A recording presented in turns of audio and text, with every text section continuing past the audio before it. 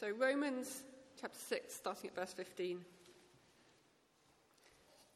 What then? Shall we sin because we are not under the law, but under grace?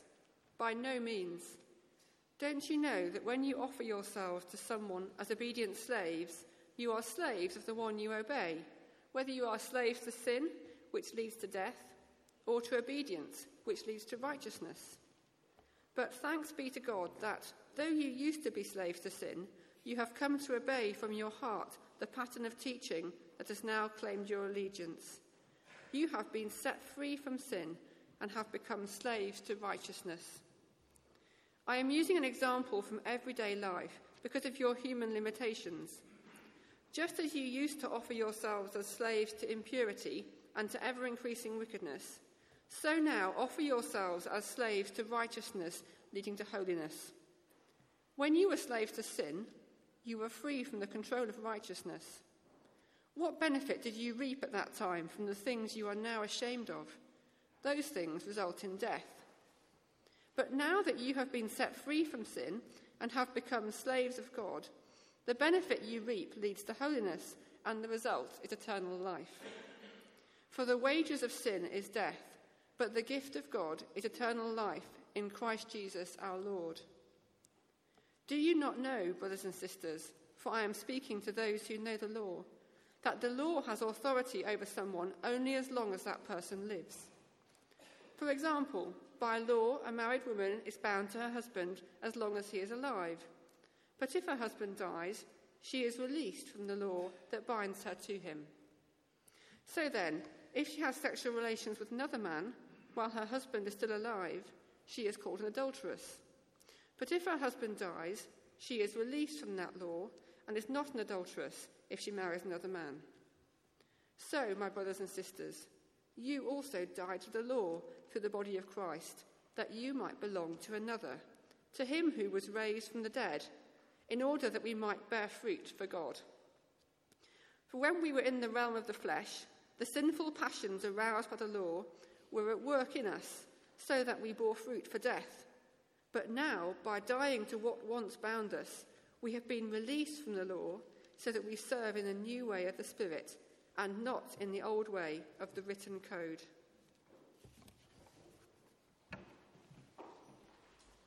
Rosa, thank you very much for reading for us. So, chapter 6 of Romans is addressing this one big issue.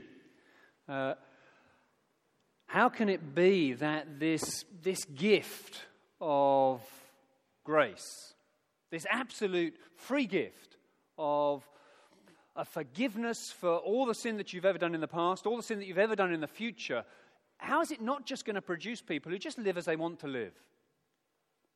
How will taking that punishment ahead for sin that we commit not just produce a liberty, a sort of a laxness in relation to living? And people were saying, you can't be serious about that.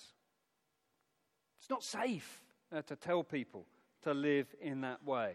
And the answer that Paul gives to that accusation concerning his gospel message comes in two parts. And we looked at the first of those last week with the idea that becoming a Christian means dying a death. And then this second part tells us that becoming a Christian means becoming a slave. And admit they're both pretty funny ideas.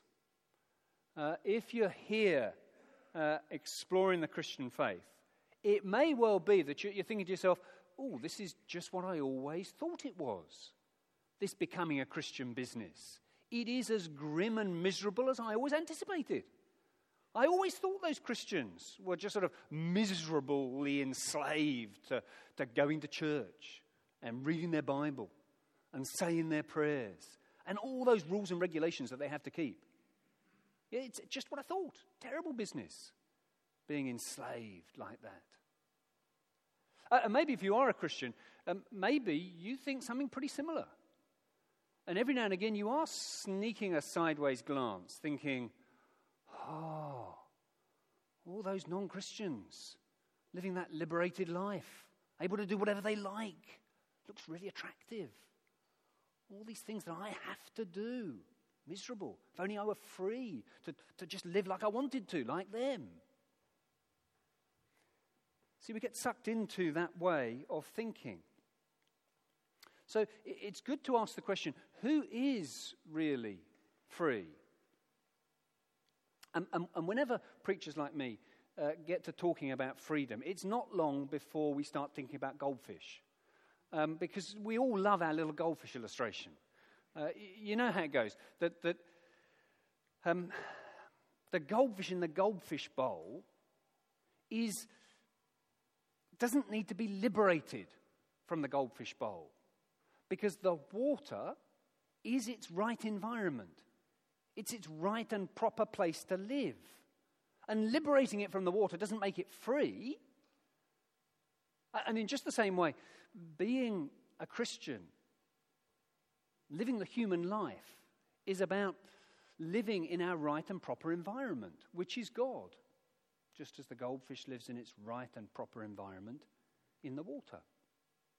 I heard recently about a friend of mine, Nigel Stiles, who once, in order to illustrate this very vividly, brought a goldfish bowl, complete with goldfish swimming around, up into the pulpit with him. And at the requisite moment in the middle of his talk, he said, "You see, shall I liberate this goldfish? Let's liberate the goldfish." And he flipped it out of the goldfish bowl, and it dropped on the floor at his feet. "There, be free, goldfish," he said. Now, pretty dramatic moment, and I guess it sort of made his point very clearly, but I can't imagine anyone was listening to the rest of the talk.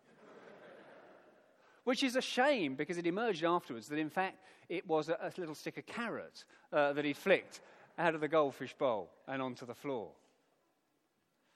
Anyway, you get the point, that it's not liberating from some sort of constrained zone that we need. No, it's a very different sort of picture that we're looking at here. But actually, the picture that we've got here in Romans 6 is slightly different. Because what we're being told here is that there are two domains, and that we are slaves to one or the other. There's two contexts, two realms, and all of us belong to one of them. Bob Dylan, if you're old enough to remember him, put it very clearly like this. You may be an ambassador to England or France. You may like to gamble. You might like to dance. You may be the heavyweight champion of the world. You may be a socialite with a long string of pearls. But you're going to have to serve somebody. Yes, indeed, you're going to have to serve somebody. Well, it may be the devil or it may be the Lord, but you're going to have to serve somebody. It's very hard not to sing that. I'm glad for your sake that I resisted. But you get his point. It's good theology in one of Dylan's peak moments. All of us are enslaved. Now, that's such a funny idea, because that's not the way that we think, and it's not the way that we experience it, that we need to look at it carefully. So we'll do that under three headings. First, let's look at the enslaving power of sin. It is pretty clear that Paul, the writer here, understood us or understood sin to be enslaving. You see it there, verse 16. Don't you know that when you offer yourselves to someone as obedient slaves, you're slaves of the one you obey? Whether you are slaves to sin, which leads to death, or to obedience, which leads to righteousness. It's there again in verse 17. Thanks be to God that though you used to be slaves to sin, you've come to obey from your heart the pattern of teaching that has now claimed your allegiance. Yet again, middle of verse 19, just as you used to offer yourselves as slaves to impurity and to ever-increasing wickedness. And then once more in verse 20, when you were slaves to sin, you were free from the control of righteousness. Paul, very clear that when we're not a Christian believer, we are in the realm or under the mastery of sin. But how so? It doesn't feel like that. Well, because every one of us has something that we live for. Every one of us has a thing that if we can just have it, if we can possess this thing, then we'll know that life is okay. It's the thing that our hearts are set upon. And if we can just have it, then we'll know that we've arrived. We'll know that life is as it should be. There is something that directs, that channels our life. And the striking thing about these must-haves in our life is that they're not usually bad things. They're usually good things.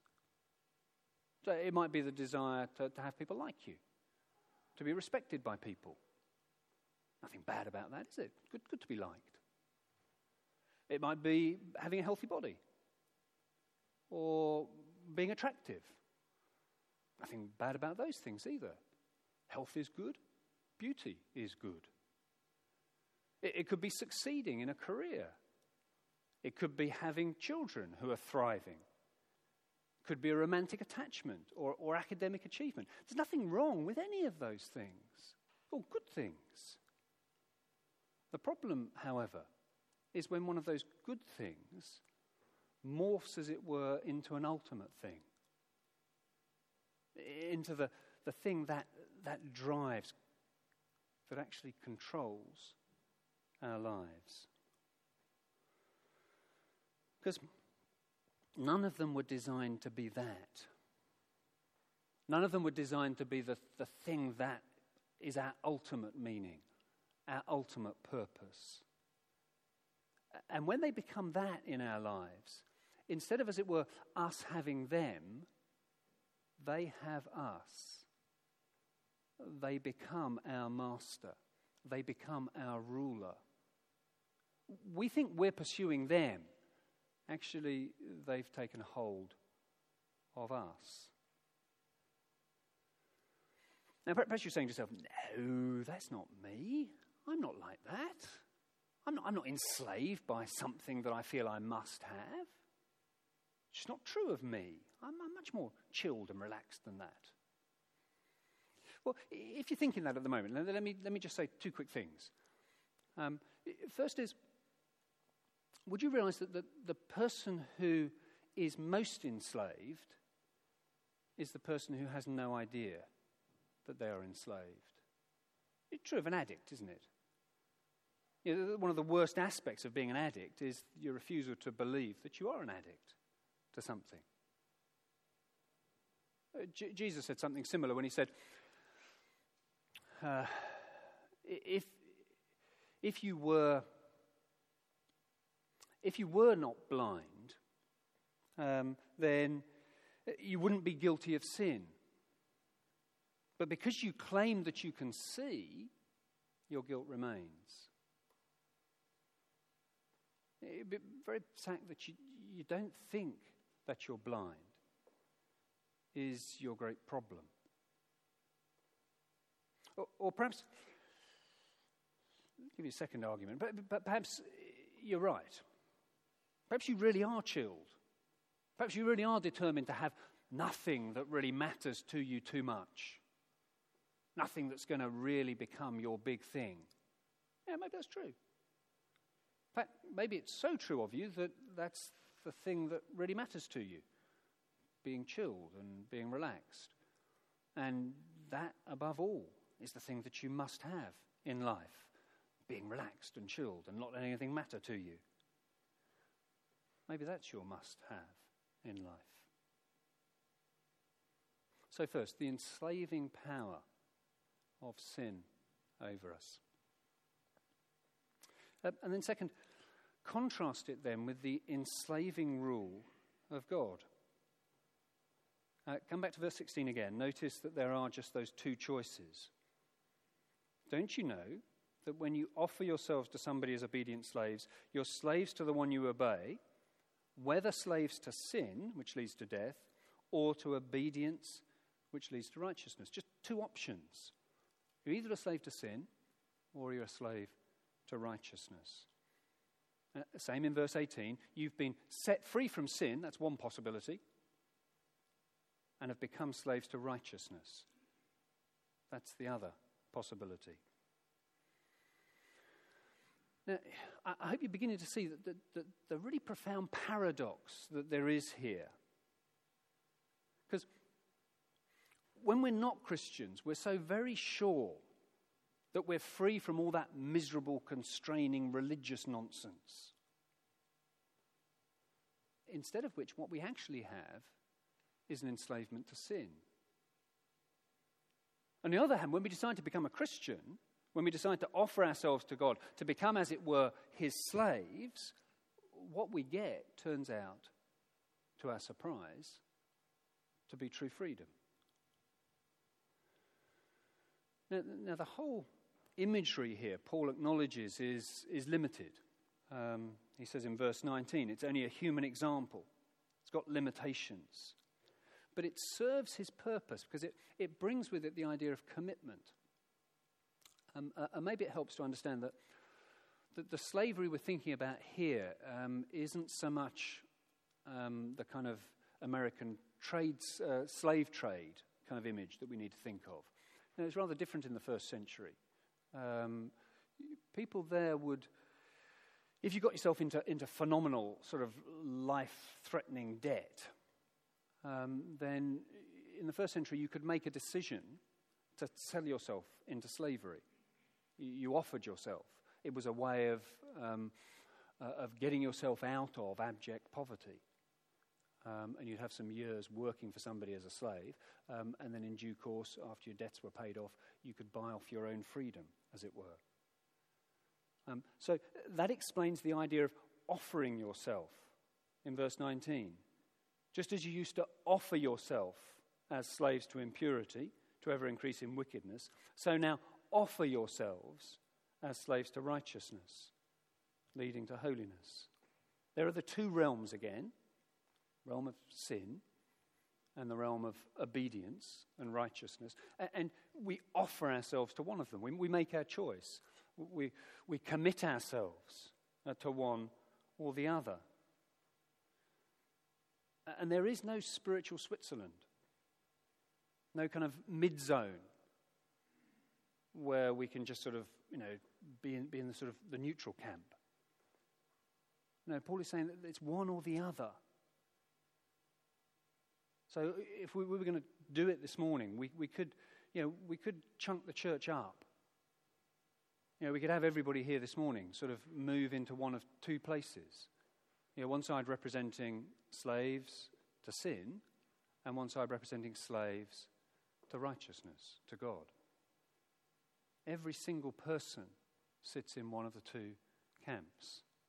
Not just the people inside the building, but the people outside the building this morning as well. And to become a slave to God means a new allegiance. Verse 17. You've come to obey from your heart the pattern of teaching that has now claimed your allegiance. And it's a new devotion as well. Because in verse 17, it's obedience from the heart. And it comes to us as a gift. Down in verse 25. The wages of sin is death, but the gift of God is eternal life in Christ Jesus our Lord. You see that in one of the realms, wages get paid. You do what you do and you get your just deserts. And in that realm, the miserable realm in which you do things that you're ashamed of, well, you do what you do and your wages are death. But in the other realm, it's not wages. In the other realm, it's gift. Do you see that? You don't get what you deserve. You don't do something and get a result. No, you just get given a gift. Very different. And that's what creates the essential difference between the two realms. I came across an illustration that I don't think I've used for a while, so I think I'm allowed to use it again. I'd almost forgotten about it, really, but I quite like it, so I'll return to it. It comes from a weird Vietnamese film, which also commends it. So it's the story of two characters in Vietnam, and one is called Hai, Hai, and he's a cycle rickshaw rider, and the other is called Lan, Lan, and she's a prostitute. And Hai is in love with Lan.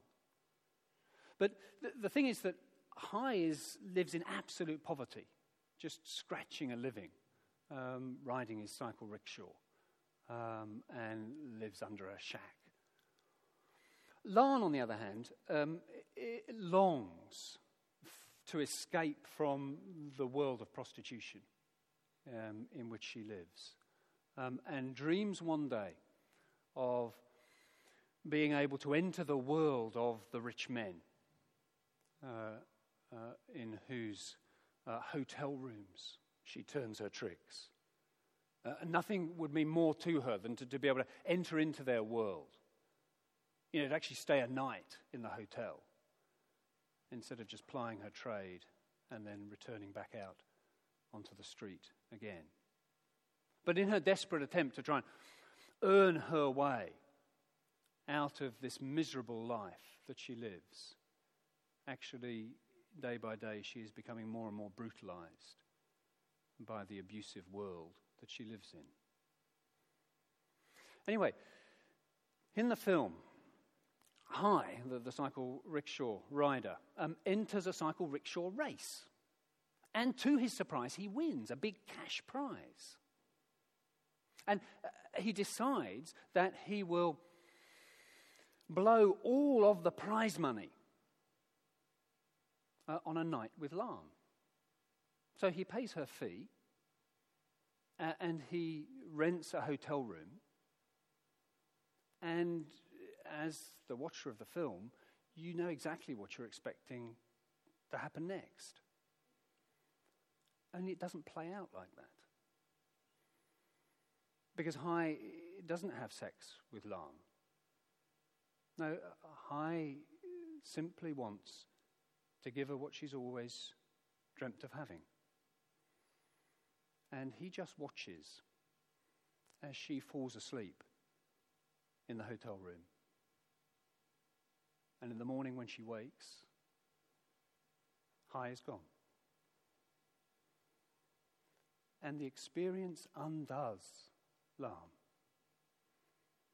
For here finally, in place of all the men who used and abused her, here is a man who took all he had, this vast wealth, and used all of it to gift to her what she'd always dreamt of having. And she is undone by that. Finds that she cannot anymore work as a prostitute because of what she has experienced in his gift to her. Now, do you see that in Christ we have just such a man?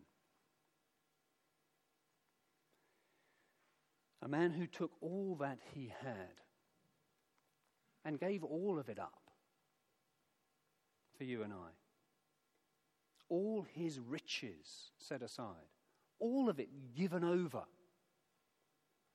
that he could give a gift to us of eternal life. And when you experience that, when you really experience that, when you encounter the Christ who has loved you like that, not as an idea in your head, but as a personal encounter with him, then you are undone.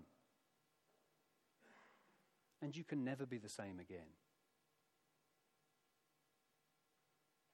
In that moment, you give up your slavery to sin. You give up your efforts to make a life worth living in your own strength. And you enter into the realm of slavery to Jesus. Slavery to righteousness, slavery to obedience. Not because you have to, because you want to.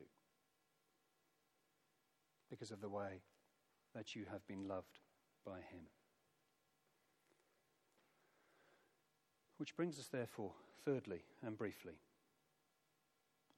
to see that if you belong to God, then bear fruit for God. Chapter 6 has shown us that there is this shift. In the first part of the chapter, it was the shift from death to life. The second part of the chapter, it's the shift from being slave to sin to being a slave for God. And the images are sort of piling up in order to help us to see that the shift is as radical as it is possible to imagine. And we return to the idea of death at the beginning of chapter 7. And Paul gives this brief illustration of the way in which a woman who is married to a man, or if she sleeps with somebody else, that's adultery. Except not once he's died. Because that changes everything. And then she can enter into a new relationship with somebody else without it being adultery. So it's as dramatic as that. Such a big shift. And in the same way, Paul says, something similar has happened to you. Something much greater has happened to you when you became a Christian believer. So, verse 4 of chapter 7, so, my brothers and sisters, you also died to the law through the body of Jesus Christ, that you might belong to another, to him who was raised from the dead, in order that we might bear fruit for God. For when we were in the realm of the flesh, the sinful passions arised by the law were at work in us, so that we bore fruit for death. But now, by dying to what once bound us, we've been released from the law, so that we might serve in the new way of the Spirit, and not in the old way of the written code. If you're a Christian believer, you've entered this new realm. You've entered this new realm of the Spirit. And in the weeks to come, we're going to see all of the ways in which the Spirit brings transformation to the Christian believer. Just as we finished this morning, just remember again, if you were here last week, that illustration. You know, David Beckham moves from the realm of obedience to Manchester United and Alex Ferguson, transferred to Real Madrid, now in a new realm. And he may hear the voice of his old master. And it may momentarily confuse him, but he won't live for that master anymore. He won't obey the instructions of that master anymore, because he's in a new realm now. He serves a new Lord. And it's a silly human illustration, but it speaks of something much bigger and much more significant. It doesn't nearly do justice to the love of a God who has given up everything that you might enter this new realm under his lordship. If you're a Christian believer, you belong to him now. So bear fruit for him. Why wouldn't you? When you remember the gift that he's given you. Why wouldn't you? When you see what he has done for you. And as we close out, I'd love to urge us, and I'd love to just give you an opportunity to speak with him about that. I'm not a great one for saying, let's go away and we'll think about this in the week to come, because I know what you like. The week will take you over just like it takes me over. No, let's do it now. So I'm going to ask the band to come back up to the front, because they're going to play for us in a minute. And I want a moment of quiet for us before that. And if you're not yet a Christian believer, then just weigh these things. Just weigh whether or not you wouldn't like to hear about a man who has loved you in this way and come to tales of the unexpected. But if you are a Christian believer, then can I suggest you do a couple of things? Would you first ask God to excite you about the idea of living for him? Would you ask him to change it from the idea of it being sort of a drudgery, living in the Christian life, to being thrilled about living the Christian life, thrilled about being free, to live for obedience, to live for righteousness. It is a brilliant thing being holy. It's the best way to live because it's the right way to live. Ask God to thrill you about it. And then secondly, would you ask him to pick out for you one